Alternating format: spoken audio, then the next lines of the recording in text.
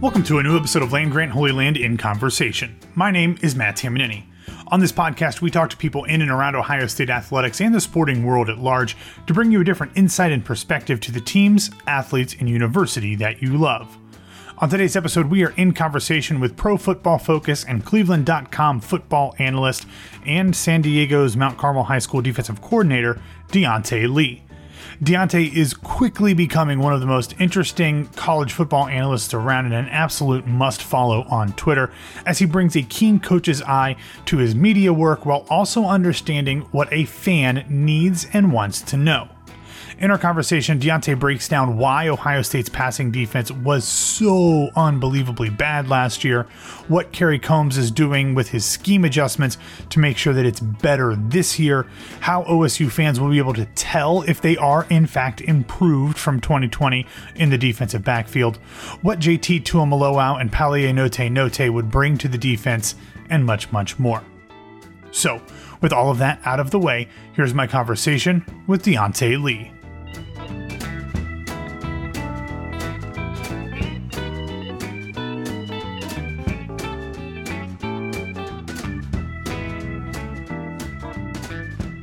So Ohio State is coming off a season last year where their defense, especially the pass defense, was, I don't think it's unfair to say, historically bad from an Ohio State perspective. You know, just in the raw data, they were like the 122nd worst pass defense in the country, and there's only 127 teams that played last year.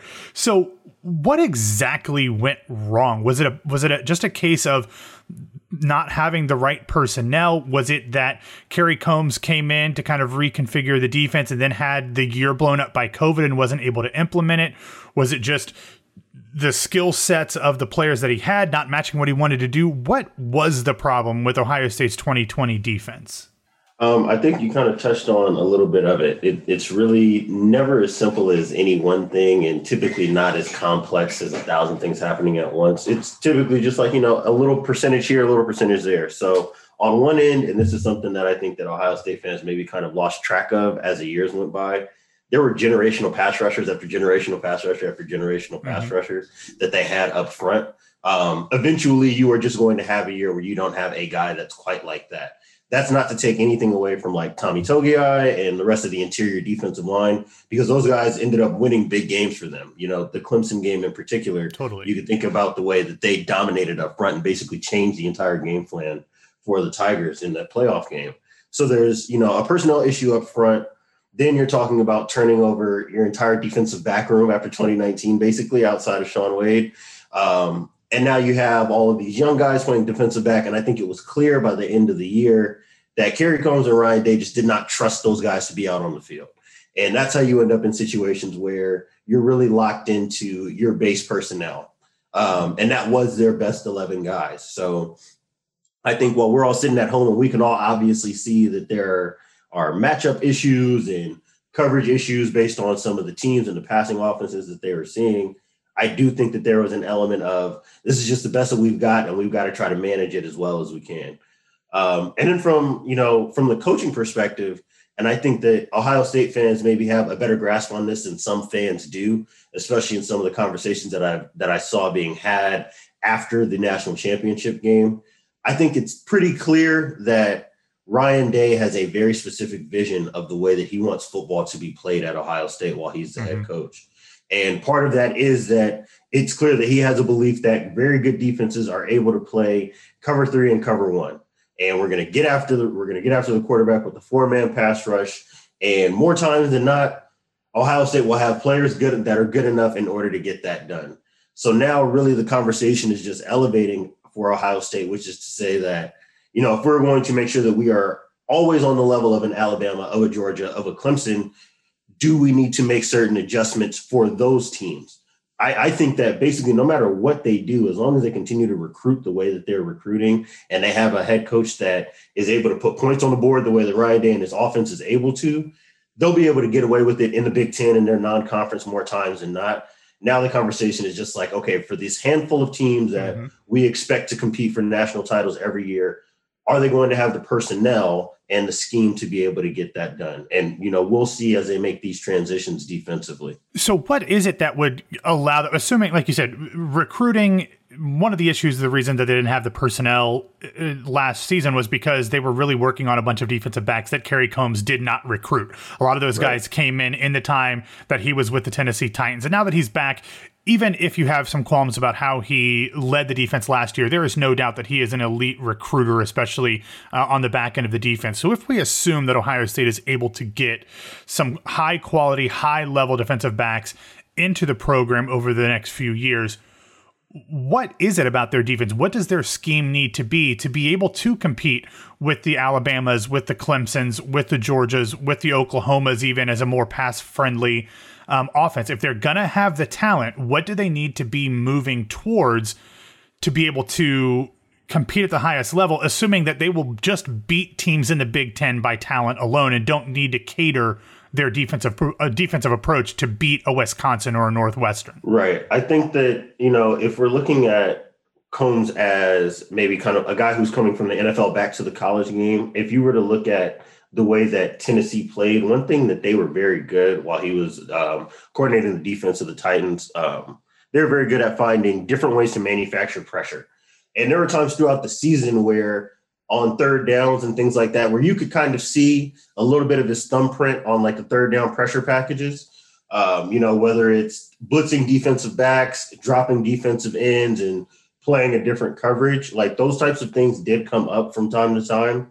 I just think it was clear, as the season continued to go on, that he was not comfortable building on some of those things. So with the assumption that he's more comfortable with the talent that he has, he's gone out and been able to recruit guys that fit what he's after on the defensive end, we'll probably see a little bit more of a diverse defense on passing downs. I don't think what I would caution anybody to expect is, as they move towards a 4-2-5, that you would see something where they're playing a lot of cover 4 all of a sudden. I don't think that that's something that's going to happen, especially not on like first and second down. I do believe that Ryan Day's belief of playing cover 1 and cover 3 is going to carry over as part of their base defensive package. What's going to be important is when you play teams that are more proficient with passing the football, and that is, as we were talking about, these powerhouse programs that are recruiting great quarterbacks and have great offensive systems and talented wide receivers, we'll probably just start to see a more diverse package of coverages and pressures on obvious passing situations. And that's something that they were sorely missing against their best competition, this past season. So for the laymen who are not X's and O's gurus, especially on the defensive side of the football, can you give just like a basic explainer in just a couple sentences as to what you mean by cover 1, cover 3, cover 4, and how a fan, if they're watching just a regular game on TV, not an all 22 film, right, how they're able to differentiate what that is that Ohio State is doing on any given play? So I like to use other teams as examples when we're talking about this. So when we're talking about cover 3 and cover 1, if you're a fan of Ohio State and you watch the NFL, which I'm assuming that you do, the Seahawks from 2012 to 2014, so like the peak of the Legion of Boom, that's a lot of cover 1 and cover 3, where, you've got a safety in the middle of the field. Everybody is covered in man-to-man, or, everybody's just covered up. There's a body for a body near the line of scrimmage. So when you see a lot of bodies near the line of scrimmage, typically that's a tell that you're playing some kind of cover 3. We're talking about cover 4. Now you will be talking more along the lines of, if I'm looking for an NFL comparison, what the Rams did this past year. Another cover 1 team, a team that plays a lot of cover 1 this past year in the NFL, were the Cleveland Browns. So there is a good kind of corollary there. So in terms of cover 4, you're talking about 2 deep safeties. You're thinking like your old school 4-3 stuff. This is actually something that Ohio State did a lot of when D'Antonio was the defensive coordinator in the early 2000s. So that is, that kind of system of defense under Jim Tressel when he was a head coach. That's kind of what I'm talking about when we say like cover 4, like very old school 4 down linemen, 3 linebackers, 4 DBs playing a balanced type of coverage. That's kind of what I'm talking about when I say cover 4. So as we look at this idea that Ryan Day prefers to have the cover 1, cover 3 defense, when you look at who Ohio State is going to be running out there on the back end of the defense this coming year, and like you said, last year it was a ton of young guys. They're obviously moving to this 4-2-5 where you're going to have this combo linebacker, defensive back in this bullet position next year. Who are the guys that you think fit that system most? And whether or not they're starters, because at this point, who knows? But who do you think fits in that vision of defense that Ohio State currently has on the roster that might be able to excel in either the cover 1 or cover 3? So that's where it gets kind of interesting because so many of their younger guys missed out on reps. So it's difficult to project where guys are going to fit exactly. One thing that I will say that I'm very confident in is watching a guy like Sevyn Banks as an outside corner last year. The way that he performed, if I'm an Ohio State fan, I'm feeling very encouraged because he was kind of thrown into the fire as a young DB, and I think that he performed very well. Even in the national championship game, I thought that he performed very well. So, from that perspective, and I think that that's almost more important when we're talking about the defense than the bullet position itself, is the ability to have corners that can stand up on an island, in one-on-one coverage. And, you can trust the fact that he can handle that matchup. That was a big issue for them last year. Shaun Wade, for all of his talents, and I do think that he's got speed when he's healthy and he has length, he better fits playing guys in the slot where he has a physical size advantage on guys, and he has a speed advantage on most slot receivers. When he went outside, I think that people could kind of see that he was a little bit uncomfortable with being out on that island, and offenses were able to kind of pick up on that with their best receivers. So I don't think that that's going to be the same kind of issue this season as it was last year. But yeah, as far as like projecting guys for that particular spot, it's difficult to say because so many guys did not get reps. Yeah. I would imagine that they're going to use a safety there early. It's just going to be kind of like, whoever the third best safety is going to play that bullet position on first and second down. And then if Kerry Coombs feels good about his corner room, which I imagine he will, after getting a full offseason to actually work with the guys throughout, the spring and then going into the fall, we'll probably see a corner playing there when there are obvious passing situations. So that would be my best guess. But don't be surprised early in the season if you see a lot of guys rotating in and out at that bullet position.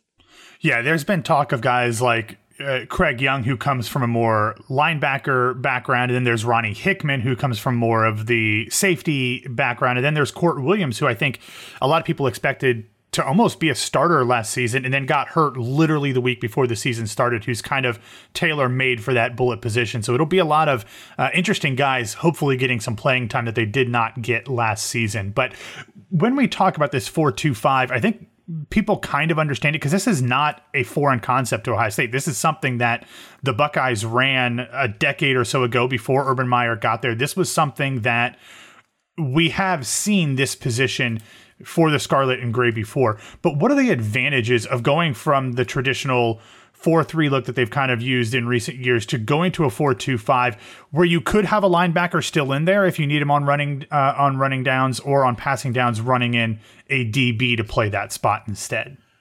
I mean, you kind of explained it. It just opens up your flexibility defensively. So, one of the plays, I kind of exist in between football media and coaching on social media. And one of the defining plays, a clip that I saw everywhere, no matter where I looked, after the national championship game, was Tuf Borland trying to run up the field with Devontae Smith. So right? Ugly, so painful. And that's one of those, obvious scenarios where as soon as you see it, it's an issue and everybody can point out the fact that that's an issue. Having a guy who is a little bit better of an athlete to play the bullet position makes it more likely that you don't end up in matchups like that. You can protect guys who do not thrive in coverage down the field. So that's really, to me, the most important thing. And as you said, in situations where you're playing in Wisconsin, that's going to play with a lot of tight ends, it's going to play with fullbacks, and you need to focus on stopping the run, it's going to fit you to just play more like a true 4-3, and then you can just drop a linebacker in the bullet position. Same when you're playing like in Oregon, like Mario Cristobal likes to play with a lot of tight ends. He wants to run the ball downhill a lot and give you a lot of play action looks. A guy like Court Williams, who kind of, teeters that line between linebacker size with defensive back movement skills, he would fit in those scenarios because Oregon does have some good athletes out there as well. And then when you start talking about playing the teams that are more spread out, so if you do see a Clemson again, if you do see a Georgia in a playoff scenario, when you're playing against an Indiana who's going to give you a little bit more spread stuff, you'll have the ability to say, hey, now we're going to play with corners and safeties instead, and now we can kind of make investments in our resources elsewhere so that we're better positioned to defend the pass if it's a passing team that they're dealing with. So that's really, I think the most important thing is just opening up the door to some more flexibility so that way you're not stuck with the same answers for a bunch of different problems. I think that's what gave Ohio State the most issues in the pass game last year. We kind of talked about the fact that the talent necessarily wasn't up to what Ohio State standards had been, especially on the defensive backfield side of the conversation. But Ohio State right now, as we are recording just after 1 o'clock Eastern time on Friday, we're like an hour removed from getting news that JT Tuimoloau has canceled his visit to Alabama and is going to be making a decision based off the 4 schools that he has visited: Ohio State, Oregon, Washington, and USC. We are assuming that at some point in, I guess, sometime soon, we're going to get confirmation that Palaie Note is actually going to play football for Ohio State. We know he's a student there and in Columbus, but it hasn't been officially announced. You are a West Coast guy. You live in the San Diego area. So these are West Coast players that Ohio State may be getting for this fall. What about these two guys? And they're obviously very different circumstances, but both 5-star recruits when they, JT now and Palaie when he came out a few years ago. What would the addition of both or either of these two guys mean to Ohio State's defense this fall specifically? So we're talking, well, number one, let me say that this was also good news for me as a USC fan to see the JT canceled his Alabama visit. I feel a little bit more hopeful right now, but, when we're talking about, from the recruiting end, bringing in guys like this, it's just having that blue chip talent. I'm sure, again, when we're talking with college football fans who listen to this podcast, I'm sure that they're familiar with guys like Bud Elliott, who talk about things like the blue chip ratio and kind of where that's going. And I've had conversations with him on podcasts. And I think that now where we're at in college football, the blue chip ratio almost isn't sufficient to talk about who the true contenders are. Yeah. It's about being at, the highest tier, the highest threshold. And that's what needs to be added to the defense for Ohio State.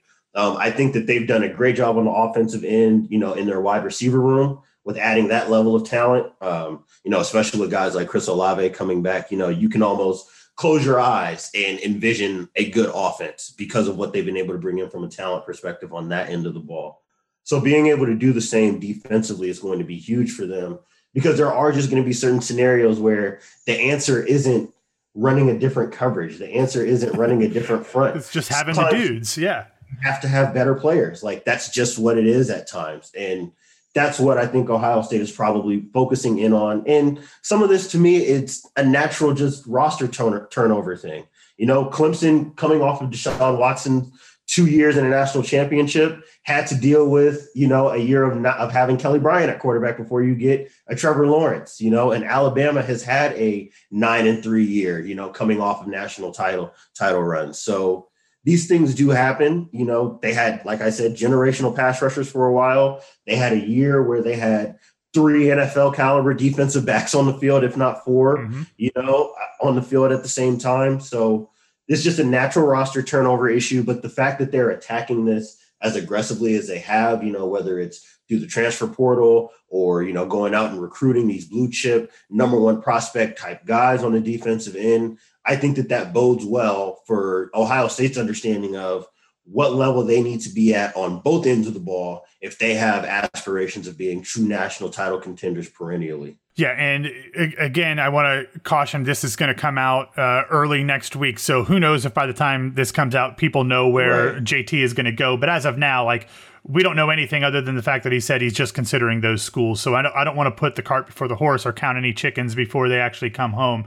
But as you said, from a USC perspective, whenever the number 1 player in the country eliminates Alabama from the conversation, that's a good thing for everybody else. And we will just have to wait and see what comes from that. But I want to kind of wrap this up with talking about what it is that fans can see from the early games in the season, especially because they're playing a conference team in Minnesota to open the schedule, and then they come back the following week with their home opener against Oregon. What should fans be looking for from a defensive standpoint, whether that's in terms of production or small things or scheme or who's on the field or whatever it is, that they might be able to say, okay, it's not going to be a, flip a switch. Ohio State's going to go from the 122nd rated pass defense last year to like a top 10. But what should they be looking for to make sure that they can see if there's been significant improvement to what's happening in that part of the defensive game? So to me, I think that what it would behoove an Ohio State fan to really kind of hone in on is what the defense looks like in second and long situations, in third down situations. I do think that they're going to come out, playing very well early in the season. So if they do rack up a 14, 17-point lead against a team like Minnesota, keep an eye on what happens with the defense then when they know that an offense has to pass to stay in the game. Are there personnel changes? Do you see, more pressure? Or are they still just rushing with four? You'll get a pretty good idea, especially because it's early in the year and, speaking as a coach, you're building up throughout the year in terms of how much defense you're going to run. You'll get a pretty good feel of what the imprint, defensively will be throughout the year. That's something that I think that you can reliably see on like passing down. So like I said, second and long, 2 minute, into half, into game situations, third down scenarios. And when Ohio State has the lead and they know that offenses have to pass to get back in the game, you'll get a good feel for, exactly what it is that this defense believes it can do from a coverage perspective. Up front, I expect them to be just as good, as they've been. The most important thing is just seeing kind of how things break down for them in terms of what coverages they're running and the kind of guys that they are using in coverage. And I would not be surprised, especially early, if we see a lot of mixing up with different pressures and trying to show a bunch of different coverage looks as they sort out exactly how much they can trust their guys on the back end to be able to hold up in coverage. And the more you see early, I think the better it bodes for the team going later into the year. Is that because the more you see early, the more it indicates that they'll be able to add to it the further the season goes? Absolutely. And that also indicates trust. If Kerry Coombs is okay with opening up his playbook and going a little bit deeper into it early in the season, to me, that would indicate the fact that all the guys who they're using have picked up on, whatever it is he's asking them to do defensively, or he feels very confident that he can create packages of defense with certain personnel groupings that can do certain things well. And that's also an important deal when we start talking about all the different kinds of offenses that Ohio State's going to see, because they play in a conference that has a lot of run heavy teams, and all the national championship contenders don't necessarily run offense that way. So they're going to get a pretty good diversity of looks. And if they have a diversity of coverages and pressures and things like that, that's going to tell me as an analyst and you guys as fans that clearly Ohio State has a mind for, okay, we're not only playing for a Big Ten title, we are playing into January. We need to prep ourselves for mid-January games, for these playoff games, for these national championship games. And even if they're not necessarily looking ahead, quote unquote, they have an understanding of what they need to be prepared for based on their aspirations to be a national powerhouse year in and year out. Yeah, and it's not dissimilar from what we've heard from Ohio State coaches for years, is that there's always some sort of preparation being done to play Michigan. Even if they're in week one, they're doing something that right. pertains to their preparation for that. I agree. I feel like at this point, they need to be saying, yes, you continue to do that against your rival, but also we need to be doing things to prepare for the elite teams that we can play in the playoff, especially when it's, right now when it's still just a 4-team playoff, it's only a handful of teams that you could probably be playing. So do something to prepare for Alabama, do something to prepare for Clemson, etc. I'll finish on this question because this is something that we got a ton of feedback from in our mentions, especially after the national championship game. And this idea that like the Peter principle, where like Kerry Coombs has done such a good job at everything he's done at Ohio State, did well in the NFL, but then he comes back to Ohio State as the defensive coordinator and he's a little bit out of his element and he doesn't have the skills to be the defensive coordinator. Now, I don't necessarily buy into that, but I don't know what the hell I'm actually talking about. You do. Is there any reason to think that Kerry Combs is out of his depth in terms of the scheme aspect of his job as defensive coordinator? Or do Ohio State fans need to do what they actually need to do in most cases and take a deep breath and settle the hell down and then let things work themselves out, especially coming off of a ridiculously bizarre year where they played in the middle of a pandemic? Yes, I would side on the latter. And I do think that it's important to keep in perspective how almost historically good from a talent perspective Ohio State had it for the last couple of years. And that can kind of warp your perspective a bit. It changes your expectations of what you think you're going to see defensively, really just with your football team in general. Because on the same end, there will be the same kind of anxiety if Ohio State came out this year and they were 75th, in passing EPA, Everybody will be looking around and saying, this is not what is expected of a Ryan Day offense based on what we've seen over X amount of years. So, between the circumstances of a new co-defensive coordinator coming in, in the middle of the pandemic, not having a real spring season, having to battle to get the season that they had in the first place, don't get a full fall camp. He has to get a feel for, getting reacclimated for the college game. That is a part of it. So I understand the criticism of him as a coach on that end, but, keeping all of those circumstances in perspective, as well as the fact that, from a talent, type of perspective, I don't think that in the last 4 or 5 years, he could have walked in where there was maybe less just elite blue chip NFL level talent ready for him to use. So from that perspective, obviously, he didn't have it as good as Greg Madison maybe had it, in years prior. So that is something that you need to keep, that I would say that Ohio State fans need to keep in mind. But I think it's fair as a national championship level team to keep the fire up. You want to keep the heat on because that's what the expectation is. I just do think that we always have to keep in mind, and I say this as a USC fan who has not sniffed this type of thing it's 2021. So we're going on 13 years now, that you got it pretty good right now. You got it pretty good. Yeah. You can there are a certain amount of wins that you can kind of count. You never want to guarantee anything, but you can look at the schedule and just based on talent, feel pretty good about, the season going a particular kind of way.